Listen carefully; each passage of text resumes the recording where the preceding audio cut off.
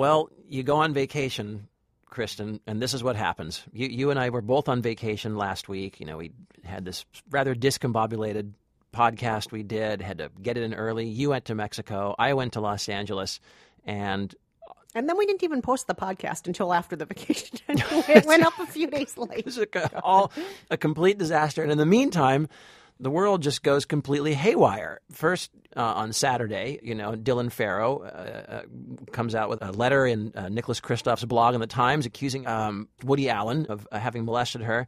Then Philip Seymour Hoffman dies, just out of the blue, at least to me.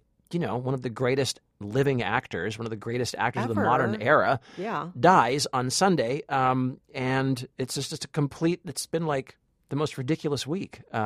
So we have kind of a lot to cover. We're going to touch on both these subjects, in addition to two movies that have been released: The Monuments Men, the new George Clooney World War II drama, and also the Lego Movie, which you were really excited about. Which I was very excited about. So we'll see if you're still excited later when we get to that review. We certainly will. Sort of the best of weeks, the worst of weeks. But first, let's introduce ourselves. I'm Rafer Guzman, movie critic for Newsday. And I'm Kristen Meinzer, culture producer for The Takeaway, and this is Movie Date.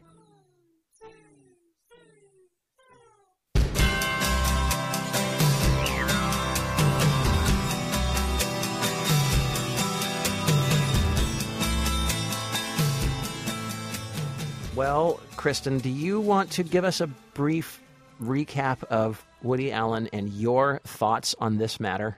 Yeah, so as you were saying, Dylan Farrow, who the daughter that Woody and Mia adopted together at one point, many of us forget that there were molestation accusations that occurred at pretty much the same time that there was also the Woody Allen Soon-Yi affair happening. Right. 93, I think, was when it all first came to light. Yeah, back in the early 90s. And some people confused the two, conflated the two, and I think it was very complicated for a lot of people. But then, over the course of 20 plus years, it just kind of goes under the radar again. Yeah. And then this last weekend, Dylan Farrow, in more detail, explains what happened to her as a child and what she's been doing with her life since then. And everybody in the media seems to be weighing in on this. Yeah. Really reputable journalists, not reputable journalists, other Hollywood people, all over the Twitter sphere, all over the editorial pages of everything from the New Republic to the New York Times. It's everywhere right now. And Rafer, you and I talked about what we should be saying about this. And one of the things that you and I both agreed on is we wanted to get right out there and tell all of you guys, we don't know. Right. I think, and that's the thing, is really nobody knows. I mean, I think a lot of people have been going back to the Vanity Fair article that Maureen Orth did back in the early 90s, and then also another one not too long ago with Mia Farrow. A few months ago. And so people have been, I think, sort of scanning those for clues, and I think you've seen a lot of documentary filmmaker Robert Weed weighed in, sort of came to the defense, it seemed to me, pretty vociferously of Woody Allen, casting doubt on Dylan Farrow's allegations, and also Mia Farrow's character. Mia Farrow's character seemed a little bit of I don't know if smear job is quite the right word, but it's certainly bordering on it. And, then, of course, everyone else is basically weighing in saying, I think he did it, I think he didn't do it. But really, I think we're never going to know. I don't think we're ever going to know. Apparently, we're just too far outside the situation. We're too far outside the situation. The statute of limitations is run out. I think Dylan Farrow has some legal recourse, apparently, in Connecticut, from what I've read. There may be some kind of suit she could still bring against him. What that would result in, I don't know. Will that answer the question? I don't really know. And I guess there's the general question of, what are we supposed to do? Are we supposed to boycott Woody Allen's films now? Are we going to, or are we going to go see his films and say, I don't care if he did this, or I don't care that he did this, or what? I mean, I can't tell people what to do, and I can't say what the right or wrong answer is. And I know that for a lot of people I know, they can only draw the line with this situation, but not that one. They can deal with that being awful, but they can't deal with homophobia. They can deal with that being awful, but they can't deal with rape and molestation. They can, and they have to draw certain lines, because if you across the board draw a line and say, I will no longer see a film that has anything unethical in it or immoral, I am not going to see another movie again. Right. I'll see maybe 2 movies a year. That's right. So, But anyway, I don't know. It's interesting. Supposedly, Woody Allen is on the verge of a rebuttal in the New York Times. Whether that happens or not, I don't know. But Margaret Sullivan, the public editor, wrote for the New York Times, wrote that could be forthcoming. So we shall see what he says.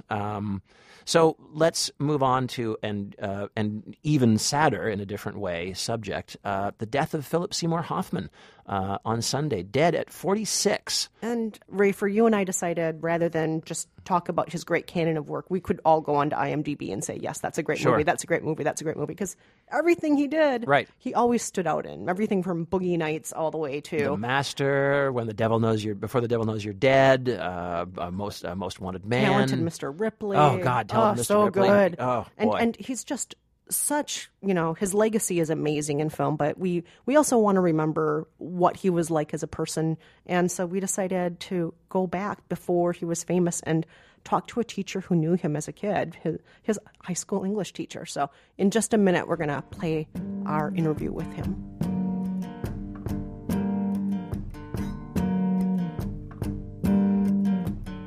Ray, for a lot of us in America and around the world right now are feeling a hole in our collective hearts, our Hollywood hearts and our cultural hearts, with the loss of Philip Seymour Hoffman. And we're hearing a lot about his great canon of work, the awards he won, rightly so. But we want to talk today about him as a person. Yeah. And remember who he was and talk with somebody who knew him before he was famous, when he was just developing his talents and becoming a fully forged human being. So we're very lucky to be joined today by John Baines, English teacher at Fairport High School in Rochester, New York. And John Baines was at one point Philip Seymour Hoffman's English teacher. So John Baines, thank you so much for joining us today. Glad to join you. John, I understand you have your entire current class there listening with you. You're on your cell phone in your classroom. Is that right? Yeah, I have them. They're really being quite compliant. They're reading The Great Gatsby and hopefully picking up on all the color imagery, et cetera, and other motifs in it. All right. Do they want to say hi? Can we hear them if they say hi? Yeah, they want to give a hi. You guys want to give a hello? Yeah, we got great kids here at Fairport High. Great all right. families that we serve. Cool. Well, hi to all of you kids. Thanks for letting us talk to your teacher for a few minutes. So, John, tell us when you taught Philip Seymour Hoffman. What year was that? Around how old was he? Well, he was in his senior year. I had known him quite well as a junior. He graduated from Fairport High School in 1985.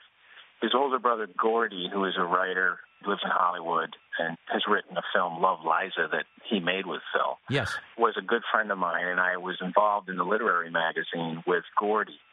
So when I met Phil as a junior and we would ram around and just laugh and chuckle in the hall, he was this very fun-loving, high-energy, strawberry blonde kid who had been a wrestler and had been a bit of a jock and was transitioning into the theater work.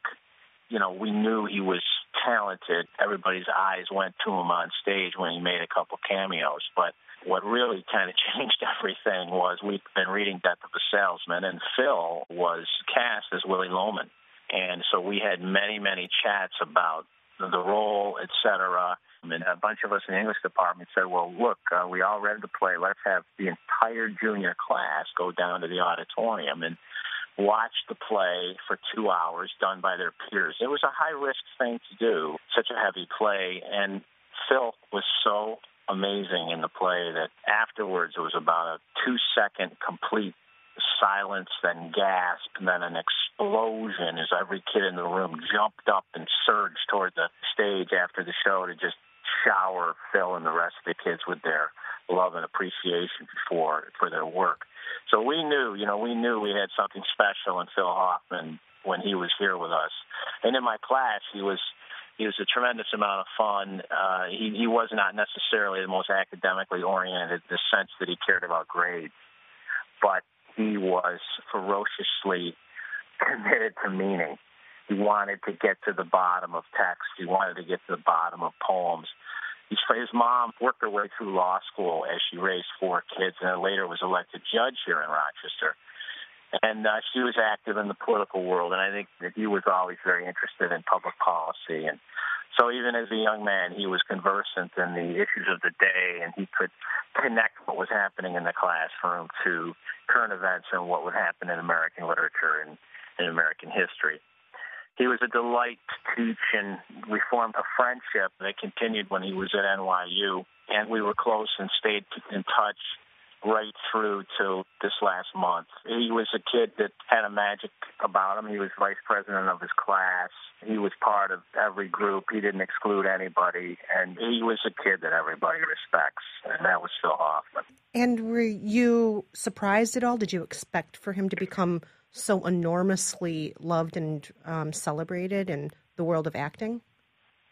You know, I thought he'd be a working actor. We've had a number of kids here do well. In fact, another one of my students, Vijay Iyer, you've probably profiled him. He's named by Billboard, the leading jazz pianist in the world. And he was a student of mine at Fairport High, and he wasn't, he didn't even play in the band. He was as a piano player. So you have these students, and you love them. They're beautiful, like these kids in the room right now. And you don't know which of these kids will be embraced by the world. All you want is for them to be able to be happy and make a living, and that's all we expected from Phil. You know, when I saw him in Son of a Woman, I knew that there was buzz around that role. So we expected him to keep working. But no, I didn't expect him to become the transcendent character actor of his generation. And in fact, expectations like that just don't even seem fair. Right. I think, to be an actor, I think you need more than just an innate talent and the courage to get up on the stage. You need to have other skills that you bring to it. Some experience with people, maybe some kind of an emotional intelligence, I guess. Knowing Philip Seymour Hoffman, and also I'm sure going to see his movies when they came out, what do you think it was that made him so good at his work? We had an incident in my class I never forgot when he was just in a bemused way staring at me as I was teaching.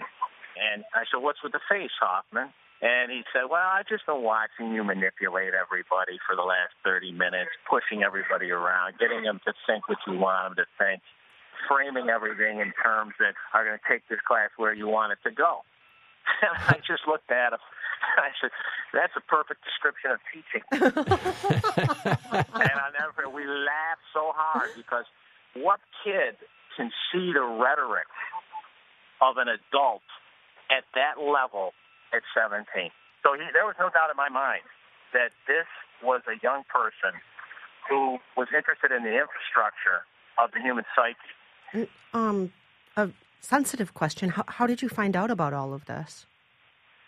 Well, my grandchild was just christened, and I came home and I got a text from a guidance counselor who knew Phil, and I was alone, and I just had to cry. Really, it was that simple. Just had myself a good old-fashioned cry, and but I just feel like I want to send love out to this family. His brother, his partner, his 3 kids, and can't stop the cascade of media interest in his death, but trying to focus on the celebration of Phil's life. Well, we're so glad we were able to talk with you today and just hear some great stories about what he was like as a young person and who he was as a friend. And we really appreciate your time today. And thank you also to your students for being patient and letting us interview you while in the classroom. Yeah, well, this is the greatest job in the world, teaching these kids, so we love them.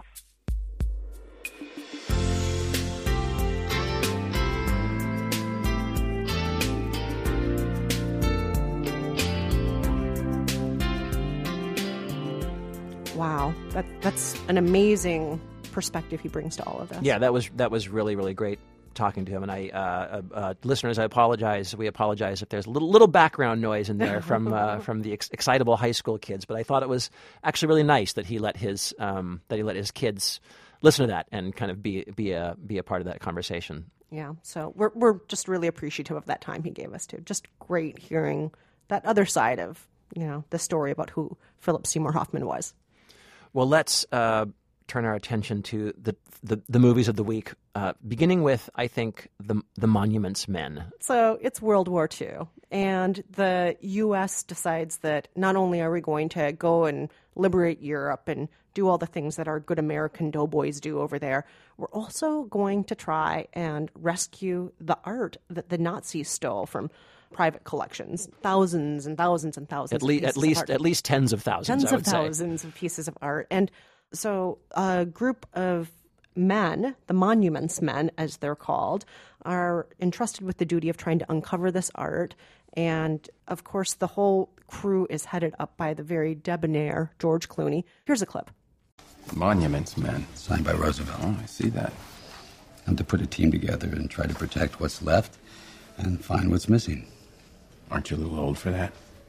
Yes.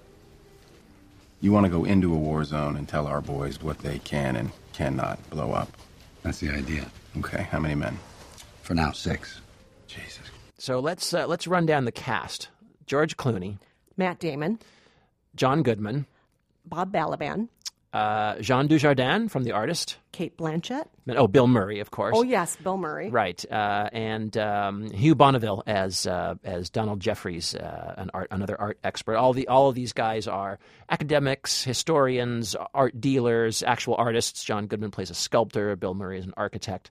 So you do have this kind of Ocean's 11 meets The Bridge on the River Kwai, I guess I would say. I thought initially I thought plus it meets Raiders of the Lost Ark, but then it very quickly decides not to actually follow through on that. Right. There's no there's no supernatural component. No, but there's also no action, and there's no romance. There's no real interesting parts. There's no real danger. There's Fun. Not much tension. Story. And why is that? Why is that with this movie? It's odd. It's very odd because here's the thing: this is based on a nonfiction book called The Monuments Men, and yet none of the characters in this film are real. They are all either inspired by real people, or they are composites of real people, or they are just whole cloth fictions, but none of them are actually real people. And so I kept thinking to myself, why does this film seem so limited? It seems as though the film is afraid to kind of dream up an exciting, implausible, but good dramatic scenario to throw these people into.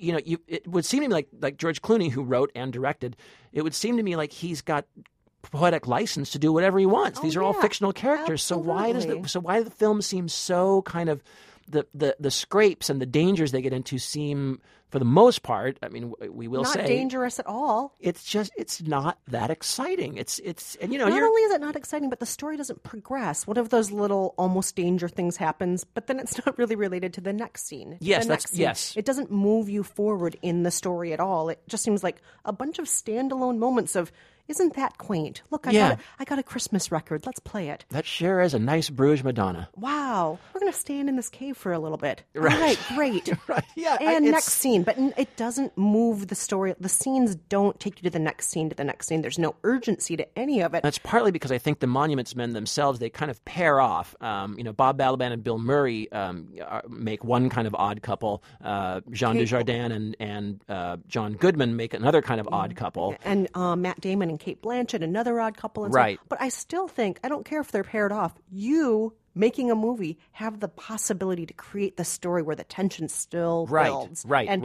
the tension never builds. Right. Where's that big, grand, dramatic set piece that we're kind of looking for that will tie it all up and also explain to us, as the film does through speeches, explain to us why it's so important. Many speeches. So many speeches, most delivered by George Clooney very eloquently. He's great. Yeah. But to explain it to us why we are supposed to care about this art so much. It's a valid question when people are putting their lives on the line. But yeah, for some reason, I thought this movie was kind of an okay date. I don't even know if it's okay. You think I felt like okay? It couldn't make up its mind about what the tone was supposed to be. It didn't know if it was a comedy, or there were times where it's supposed to be very schlocky and emotional. But it just felt like they didn't know what they were supposed to be doing here. So I'm not going to say it's an okay date. Not even an okay date. Not even an okay date. Less than okay date. Well, okay. So let's see how we feel about the Lego Movie, Kristen. Now I need you to do the plot of this one. I'm not even going to bother with this one. Okay, let's see. This is kind of a complicated one. Let's see if I can do it. So this is an animated movie. It all takes place in a Lego world, and Emmett, with the voice of Chris Pratt, is our hero. He's a lowly, humble construction worker, conformist, living in kind of a conformist Lego happy world, but he uncovers a dark plot by Lord Business, who is voiced by Will Ferrell, and Lord Business is going to try to glue the entire Lego universe together because he's such a tyrannical perfectionist that he doesn't want anything to ever be built again out of the Legos. But if Emmett can get the piece of resistance and become a master builder, he just might be able to save the Lego galaxy. Here's a clip. We could build a submarine. Bat submarine patent pending. With the rainbows. And dream catchers in case we take a nap. Like an underwater spaceship. But you can't build all of them at once. Ready? Break. These are the colors I need. Blue raspberry and sour apple. If anybody has black parts, I need them, okay? I only work in black. And sometimes very, very dark gray. That was a great job summing that up, Rafer. Well, thank you. That was Thank very, you. very good. Now, the way you summed it up almost made it sound like this movie was exciting and had stuff happening in it. Now, Oh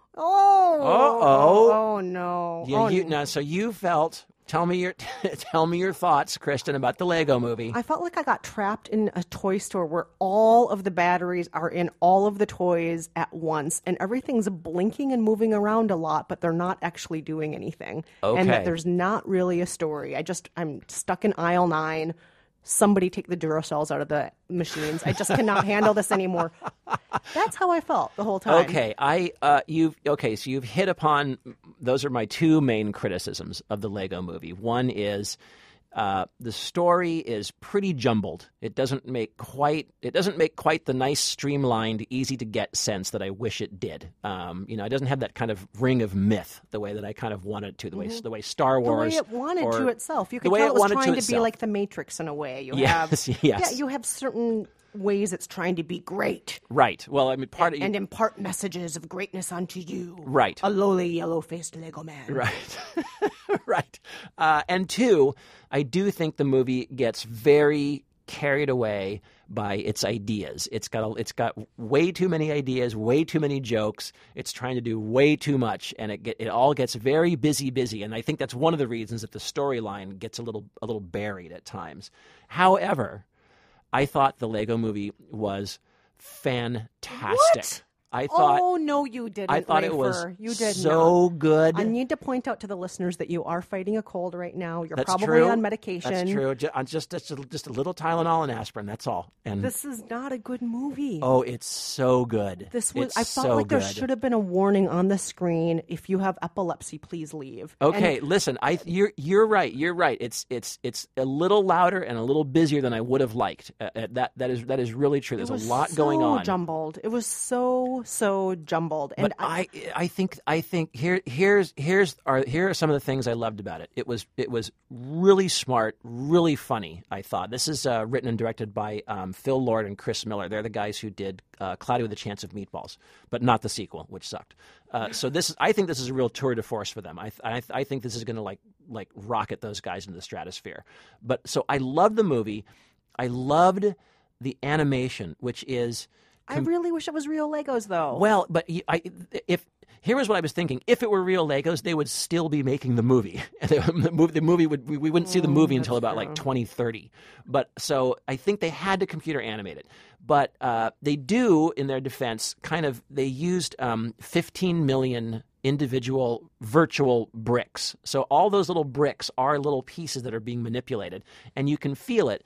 The animation studio is Animal Logic, who did Happy Feet, not my favorite film. But their director, the guy who directed the animation, is Chris McKay, who's a claymation guy. He did Robot Chicken. And I feel like that great blend of computer animation that looks like stop motion animation really worked. I mean, the Legos... Everything's made out of Legos. The explosions are made out of Legos. Yes, and the water, the smoke, the fire, the laser gun blasts. Yeah, there are a couple of points where that's visually fantastic. When they're out on the ocean, I thought that was beautiful. Yeah. Oh, that yeah. was beautifully done. But one of the things I liked about the ocean scene was it was also so simple. It was Yeah, just, it's a moment of quiet. yes. That's true. And the first time when you go out into Lego City, that's fantastic. You're like, every single street, building, everything Right. is the Lego. Some of Right. that is fantastic also. And I know what you're saying, Rafer, about like, this is a visually really great accomplishment, but so is improvisational jazz, but do you want to listen to it all day? Well, I That's- mean, that but shows great skill. A lot of things that show great skill aren't enjoyable. But aside from the animation, and again, I agree that the storyline is a drawback. But I thought the voice cast was fantastic, and I loved some of the It seemed characters. too tongue-in-cheek and self-aware a lot A of little, the time. again, I know, and I think they probably could have Wink, toned some of that wink. down. Yeah, Right, I said something right. kind of clever, but I'm making fun of what I said that was But clever. here are the two things I liked. Well, I liked Elizabeth Banks as Wild Style, Wild with a Y. I liked her. I liked Will Arnett as Batman. I liked the fact that he played Batman as kind of like an insufferable goth rocker. I thought that was pretty funny. But the two voice actors that impressed me the most, because they're usually so stentorian and serious, and you hear them doing like, if you go to the Natural History Museum, you'll hear them, intoning over something about the universe, some video that you're seeing. The two that I loved were Morgan Freeman as Vitruvius, who's the kind of guru who just kind of happens to be kind of winging the whole thing. And I liked Liam Neeson as good cop, bad cop. He plays a cop who is both good cop and bad cop because his head swivels back Liam and Neeson forth. is always great. And he plays Pa Cop. He plays his own dad, Pa Cop. When I thought heard they were Liam both Neeson's really voice, funny. I was excited. I agree with you. I was excited about Liam Neeson's voice, but I still think you have so many great components. You don't put them all together. When you take all the Lego packages together and you just throw everything together. That's what this felt like a lot of the time, and not in a good way. I agree. It's a little too busy, but I will say, here's what I'll say. This is the rare kids movie that suffers from overambition. One, it's been a long time since I've seen a kid movie that tried to be too smart and too good.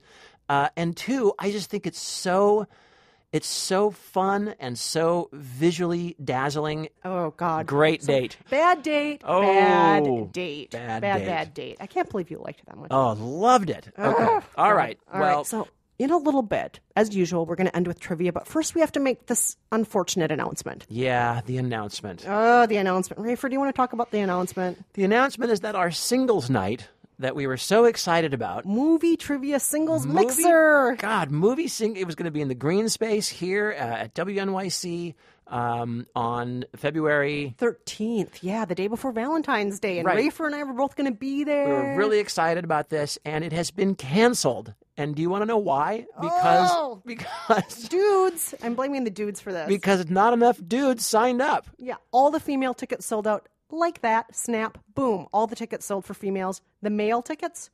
Nobody. No, guys. In order for the ratio to even be close, they said, of female to male, in order for it to even be close, we'd have to sell at least 60 more male tickets. What is that about? Oh, God. Anyway, so that's that. Thanks a lot, guys. Yeah, so in the future, guys, when we have an event, we expect you to show up too. Step up, would you? Yeah. I told the coordinator of the event that I would sleep with 5 women if it would help. But not more than that.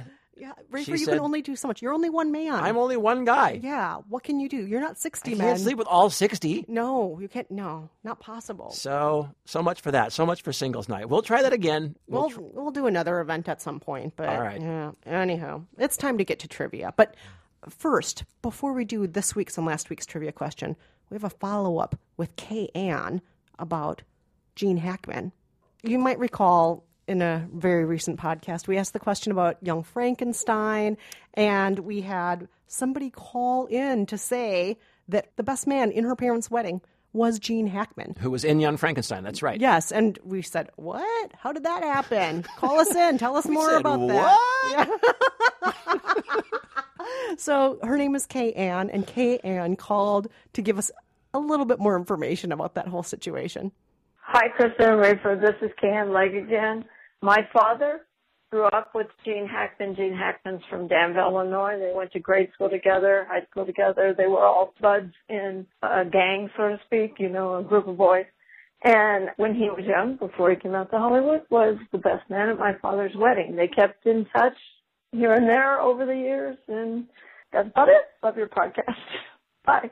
Kay-Ann, that's so great. Thank you. Thank you. And Kay-Ann, thank you also for posting that terrific picture on our Facebook page. So everybody who's a Movie Date fan now can see your parents' wedding with Gene Hackman there. it's pretty awesome. As best man. That's facebook.com/movie date podcast.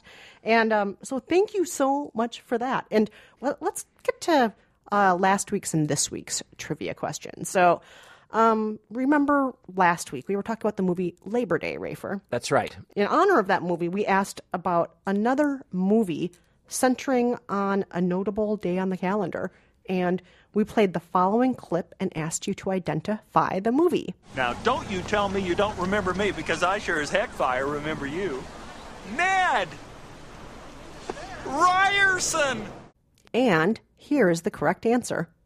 Hello, Kristen and Rafer. This is Matt from Connecticut. It's Groundhog Day. I love the podcast. Keep up the great work. Bye. All right, Matt. Great job, Matt in Connecticut. Very well done. That was a very brief clip, too, like 5 seconds. Yeah, I know. Well done. All right, good. That's good. So now for this week's trivia, we'll springboard off of Monuments Men, because that is about art theft. A pretty common topic for the movies. There have been a lot of art theft movies. We found one that we think might be a bit of a stumper. We're going to play a clip from it. We'd like you to identify this film. Tell us the title. Bonus points if you can identify the two leads. Here's the clip. Knees together. Down, down, tuck. I'll watch the mask. You keep your mind on your movement. Come on, move it. You've got 3 minutes till the guard gets here. Up. Good. Better. Left leg, left. I need a break. You'll get a break when you get it right. Now, as always, we'll take from all of the pool of correct answers one random answer and choose you as the winner. Call us at 5717 Movies. Or you can visit our website, facebook.com/Movie Date Podcast. Have you heard about the painter, Vincent van Gogh, who loved color and who let it show? Now in the museum, what have we here? The baddest painter since God's yon Vermeer. And he loved life so bad. His paintings had twice the color of the paintings had.